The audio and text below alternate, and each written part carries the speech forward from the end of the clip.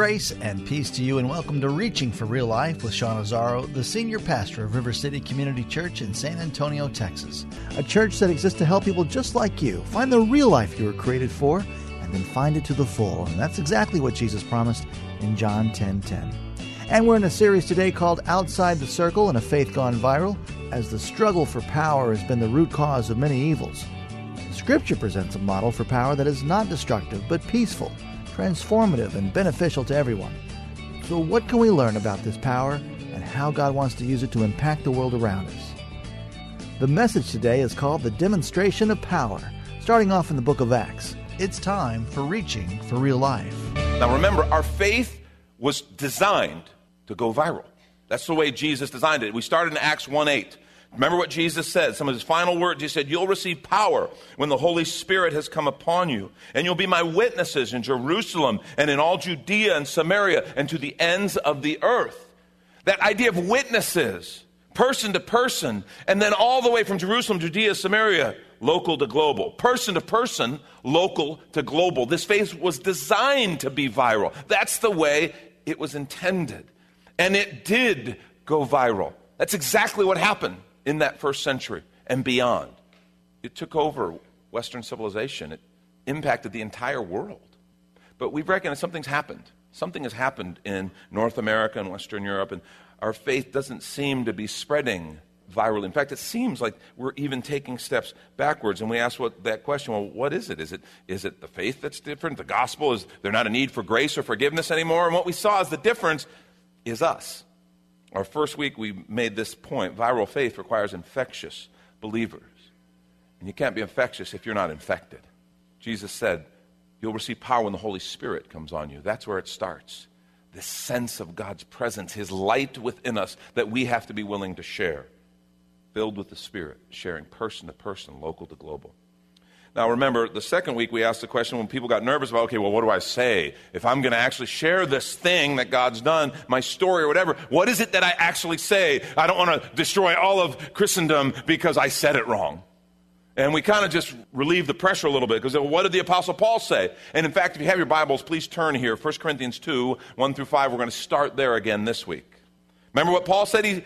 And I, when I came to you, brothers, did not come proclaiming to you the testimony of God with lofty speech or wisdom. For I decided to know nothing among you except Jesus Christ and him crucified. And I was with you in weakness and in fear and much trembling. And my speech and my message were not in plausible words of wisdom, but in demonstration of the Spirit and of power, so that your faith might not rest in the wisdom of men, but in the power of God. Now, we have to decide, was the Apostle Paul being humble there? He was, oh, shucks. I don't think so. I think it was very clear. And I think he probably was pretty nervous about sharing in this very pagan, godless city of Corinth. He said, so I didn't come with a lot of words, but a demonstration. And we saw one demonstration plainly stated, but there was another demonstration listed here. And the first demonstration was Jesus Christ and him crucified. Jesus Christ and him crucified, a demonstration of love, the ultimate demonstration of love. We saw that demonstration, the cross, is a demonstration of love. We saw our love for the world around us and how we love even our enemies is a demonstration of God's love. We saw that our love for one another is a demonstration that the world desperately hungers for. We saw that love is the most viral aspect of our faith. And so what we said is viral faith needs less telling and selling and more tasting and seeing. Viral faith needs less telling and selling. We got lots of that. And they need more tasting and seeing. It's like the psalmist wrote. Now, the second demonstration, the first was Jesus Christ and him crucified, the cross. Demonstration of his love. But the other demonstration was of the Spirit and power. He said, I didn't come with wise speech, lofty speech, but demonstration of the Spirit and of power. So my question is, what is the power of the Spirit? What is it? What does it look like? How do we know when we are operating in the power of the Spirit, when there's a demonstration of the Spirit's power? When people say things like, well, man, we were gathered together and the Spirit showed up. What exactly do they mean? Is it a feeling? Is it an emotion? Is it some kind of effect? What are they talking about? What is this thing about the Spirit's power? So before we get into that, I want to talk just a little bit about power, this idea of power, because we talk about it a lot. Actually, as I was doing some just research on the subject, I did an internet search on power, and I just looked at images. Here are some great images of power, and they resonated with me. Look at that. That's power. Oh. This is the one, hold that there, guys. This is the one I love so much because, early on, I ultimately thought what I wanted to do is, how you see in these space pictures and how these little Martians have huge heads with veins and then they ultimately just become a mind. That's what I was really hoping my path would be. And I would just be able to control the world with my mind. One of my personal heroes, Pinky and the Brain, What are we going to do today, Brain? Same thing we do every day, try to take over the world. So if you don't know who Pinky and the Brain are, I had this kind of sense of, and obviously humorously, but this idea of power. And I had a thing as a kid for superheroes. Any of you have a thing for superheroes? I loved comic books. Yeah, exactly. One guy brave enough to raise his hand. The rest of you, cowards. Because you all were. I was into superheroes. X-Men. And when we think of those images of power, that's what we're talking about. We love the thought of powers. Fantastic Four, the Marvel Comics. Any other nerds with me? Amen. Yeah. It's this idea of power. I remember as a kid, I got in trouble in church because I was, instead of listening to the dulcet tones of my pastor, I was doing one of the many things I would do to distract myself. In my church, I knew how many light fixtures there were. I knew how many tiles on the ceiling. I could count them. I knew them mathematically, all different ways. You know how many light fixtures are here, don't you? I got caught. My mom saw me, spraying different things with my spider webs. I didn't have real webs, but I was in the midst of Spider-Man comics. And so, got the pastor right in the head. She saw me and thumped me, and you should be listening. Oh, I am, Mom, I am. What is the obsession with power? I went and looked up power, and one of Webster's definitions, there are a lot of definitions on power, but actually one of the shortest ones and the first one was the ability or right to control people or things. The ability or right to control people or things. This is the thing about power. And it's kind of a dark illustration if you stop and think about it. Anytime you use that word control. But I want to suggest this is one of the most sought-after aspects of power. It's this idea, the desire to control the surroundings. We've heard the kind of saying, power corrupts, right? Well, that quote came from Sir John Dalberg Acton. He's a British Catholic historian, author, and politician. And here's the whole quote that he actually said. He said, power tends to corrupt, and absolute power corrupts absolutely. Now, I thought that's where the quote ended. It doesn't. Power tends to corrupt. Absolute power corrupts absolutely. Great men are almost always bad men. Ouch is right. Have you ever had that nagging feeling? Even if you think, okay, it can't be true. It's not necessarily always true. But have you ever kind of had that? I actually got to a place with politics. Start out young and you're kind of idealistic, and I was really into politics, and, I was originally going to be a lawyer. That was where I started out before the Lord called me into ministry. So politics, naturally, I had some interest in it. And I remember as I watched, and I was a follower of Jesus, Christian man, but as I watched the political thing go kind of as I grew, and I experienced it, and I heard a lot of speeches, and then I saw the behavior that followed. And then heard more campaign speeches and saw more behavior that followed, and saw what happened when people actually had power. And I began to become cynical. And I began to have this bias, okay, when it came to particularly, I didn't care which political party. By the time someone gets to the level where they're running for highest office, running for president, here was my bias. They have compromised so many times to get there that there's something that's a little turned sideways. And I'm not saying that's always true. I don't presume to know that there are no exceptions to that. But this was the bias that I began to have. And so when I heard Acton's quote, great men are almost always bad men, there was a little bit in me that was like, it's that issue of control. Now, when it comes to definitions, I prefer the definition of British philosopher Bertrand Russell. He simply defined power as the ability to produce intended effects. The ability to produce intended effects. I like that. And see, because our question really today is, what did the Apostle Paul mean when he talked about the power of the Spirit? A demonstration of power in the Spirit. What did he actually mean? And this is when we take a quick minute to remind you you're listening to Reaching for Real Life with Pastor Sean Azzaro, a listener-supported ministry of River City Community Church, in this series called Outside the Circle and a Faith Gone Viral. That's found on the sermon page at reallife.org. And while you're there, if you've been blessed by this teaching, your financial gift helps this radio ministry continue to help others just like you. Just find the Give tab at reallife.org. And if you're looking for a new church home, here's your invitation from Pastor Sean. River City Community Church is a church for real life. Real life is what we were created for and what we're all about.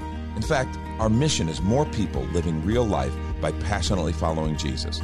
Hi, I'm Pastor Sean Azzaro, and we believe we were made to have a life full of meaning and purpose that can only be found in relationship with our Creator. That's what real life is. It's not just a church thing. It's a way of living that powerfully impacts every area of our lives. River City is come as you are and has a relaxed, casual feel with practical teaching, inspirational worship, and age-appropriate ministry for the whole family. We're located a mile and a half outside of Loop 1604 on Lookout Road across from Retama Park. Our service times are Sundays at 9:30 and 11:15 and Mondays at 7 p.m. River City is a church for real life, and so our home on the web is reallife.org. We hope you'll come and see us as you travel the road to real life. And back to the message, a demonstration of power, a faith gone viral. This is Reaching for Real Life.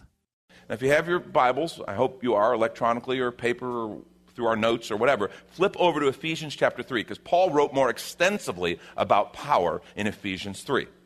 Now, verse 7 is where I'm going to start. Then I'm going to skip down to verses 14 and 21. Okay, but in verse 7, he introduces this idea.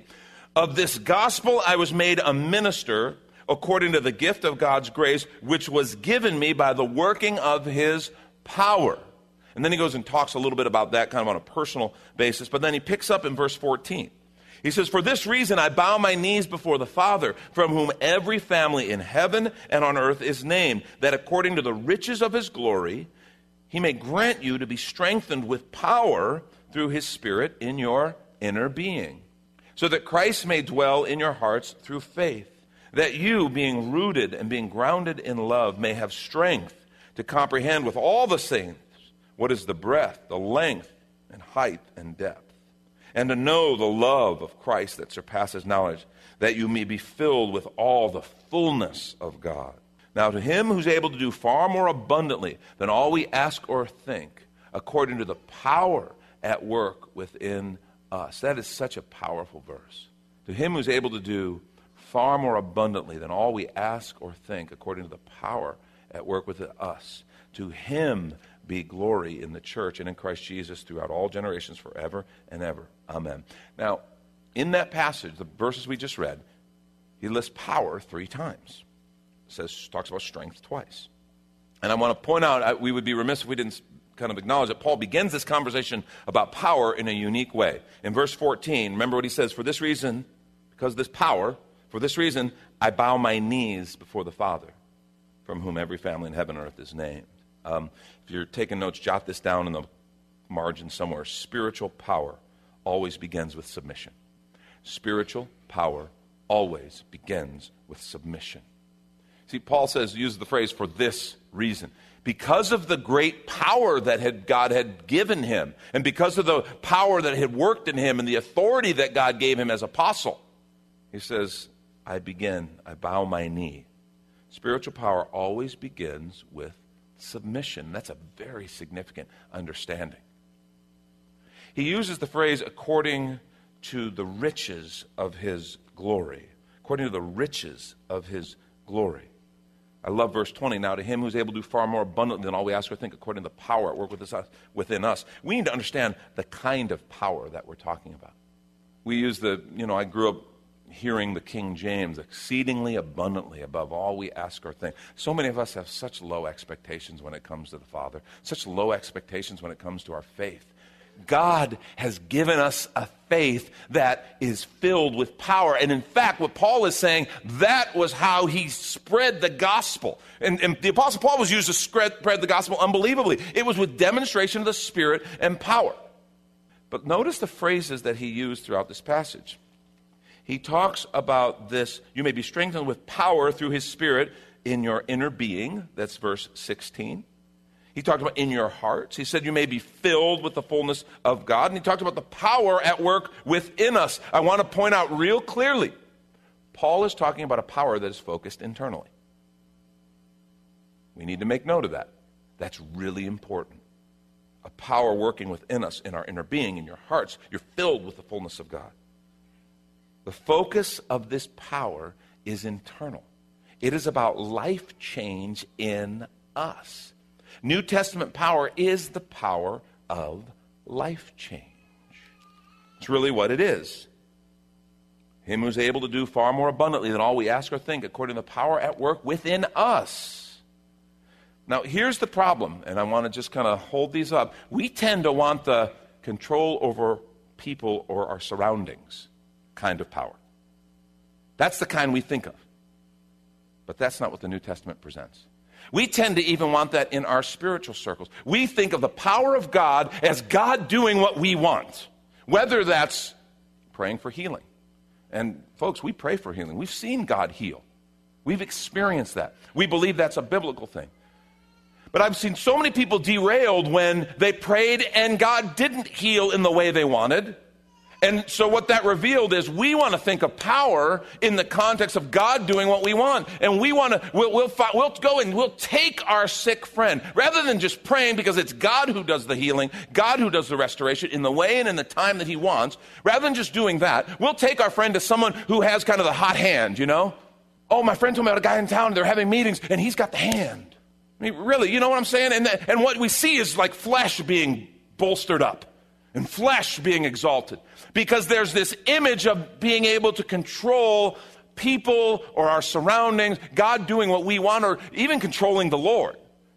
And I just want to say that is absolutely not what Paul is talking about when he talks about the Spirit's power. It's something very different. In fact, if you're taking notes, I want you to write this down. The power of viral faith is the power of life-changing. Just stop and think about that phrase. Think of how amazing and awesome that power is. One of our greatest obstacles is the idea of life change, heart change.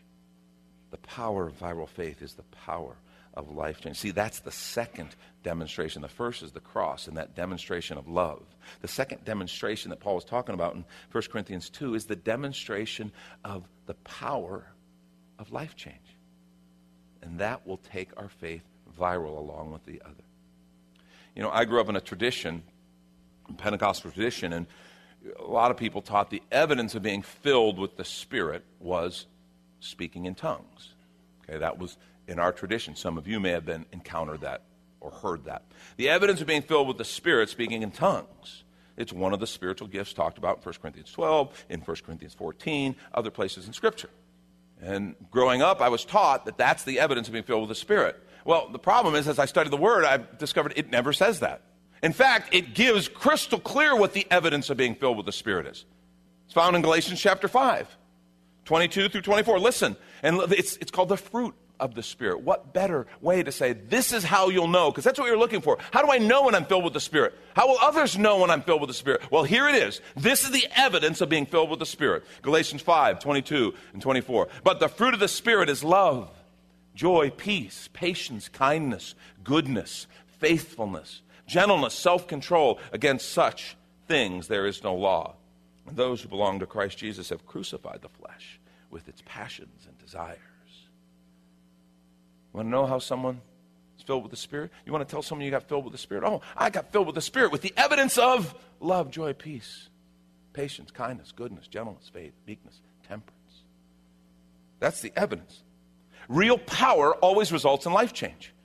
See, I've seen throughout my years as a follower of Jesus Christ, crazy things done, supposedly in the name of Jesus, supposedly done in his power, but then obviously not in his power because, one, the fruit was not good, and two, the fruit of the person who was claiming the power was terrible. Yeah, but they did this and it looked so cool. Oh, I got goosebumps all up and down my spine. It was good. No, it had to be the power of God. I had goosebumps. That doesn't just happen. No, the power of viral faith is the power of life change. Now I want to talk real quick about 3 manifestations of the Spirit's power to change lives. Because this power is amazing. The first is the power of transformation. The power of transformation. It is one of the most amazing things. It is one of the things that will be most viral about our faith. It is one of the things the world is desperately wanting to see in this faith that we proclaim. The power of transformation. And let me just say this, and I don't mean to be harsh here, okay? But I do believe this is very accurate. A testimony without transformation is false advertising. A testimony without transformation is false advertisement. And we've had way too much false advertising. Nobody appreciates false advertising. When the packaging, the story says this, and then the actual product is, oh yeah, no, not at all. I don't care if you're marketing a cell phone or sharing your faith. That absolutely undermines people's confidence in whatever you're talking about. A testimony without transformation is false advertising. It's like we're out, if that's the story, if we have a testimony, no transformation, it's like impersonating a Christian. See, the power of transformation is compelling, and it's very simple. It's simply, I was this, but now, because of Jesus, I'm this. I was someone who was angry all the time, but now, because of Jesus, because of his presence, I find myself far more often at peace. And this is not a story. Your testimony is not one of perfection here, but it should be one of transformation. I was a person who was always worried about my stuff, and I was greedy, and I was selfish, and I've actually seen God begin to work a spirit of generosity in me. I was this, but now I'm this because of his presence working in me. The power of transformation. In fact, in Philippians 1:6, Paul said this, and I am sure of this, that he who began a good work in you will bring it to completion at the day of Christ Jesus.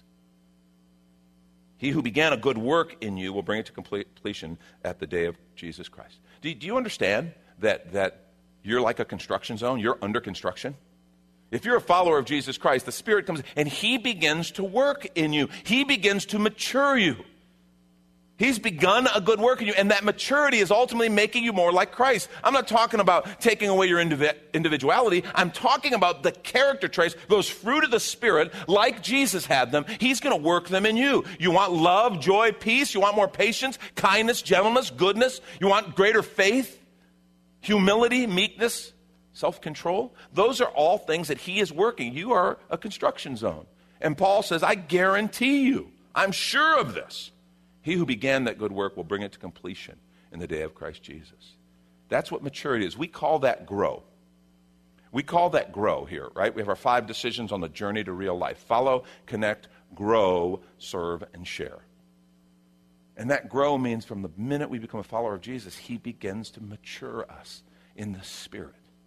That's transformation. And let me tell you something. We make it crystal clear around here. It is not okay to not grow.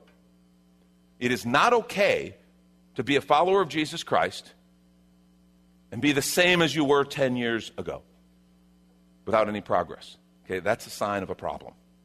It's not okay if 10 years from now I'm exactly the same struggles, no victory, no sense of maturity. If I'm the same 10 years from now as I am today, it's not okay because we are designed to grow. That's what the work of the Spirit, the theological term is sanctification, making me more like Jesus, setting me apart for God's purpose in my character, that inner work of transformation. And that is powerful. If you've been discouraged by things in your life and say, there's no way I can get over this, there's no way, I want to encourage you right now. Yes, there is. He who began that good work is able and is faithful to bring it to completion. The power of viral faith is the power of life change. Second thing, the power of restoration. Now, this is one that throws some people. The power of restoration. Because not only can God transform the things that hurt you in the past, but he can restore the things that you think you've lost for good. That's Pastor Sean Azzaro. You've been listening to Reaching for Real Life, and if you'd like to hear this full message in the series on a faith gone viral, which is available right now on demand when you find the sermons link at reallife.org. And while you're there, we'd love to hear from you. Send us an email that this program blessed you, or even better, your financial gift helps this radio ministry continue. Please find the Give tab at reallife.org. But of course, you're invited to visit and join us at River City Community Church, located on Lookout Road right next to the Real Life Amphitheater. If you'd like to call the church, the number is 210-490-5262. As Reaching for Real Life is a service of River City Community Church. We hope you join us again next time for more real life. River City Community Church is a church for real life. Real life is what we were created for and what we're all about. In fact, our mission is more people living real life by passionately following Jesus. Hi, I'm Pastor Sean Azzaro, and we believe we were made to have a life full of meaning and purpose that can only be found in relationship with our Creator. That's what real life is. It's not just a church thing. It's a way of living that powerfully impacts every area of our lives. River City is come as you are and has a relaxed, casual feel with practical teaching, inspirational worship, and age-appropriate ministry for the whole family. We're located a mile and a half outside of Loop 1604 on Lookout Road across from Retama Park. Our service times are Sundays at 9:30 and 11:15 and Mondays at 7 p.m. River City is a church for real life, and so our home on the web is reallife.org. We hope you'll come and see us as you travel the road to real life.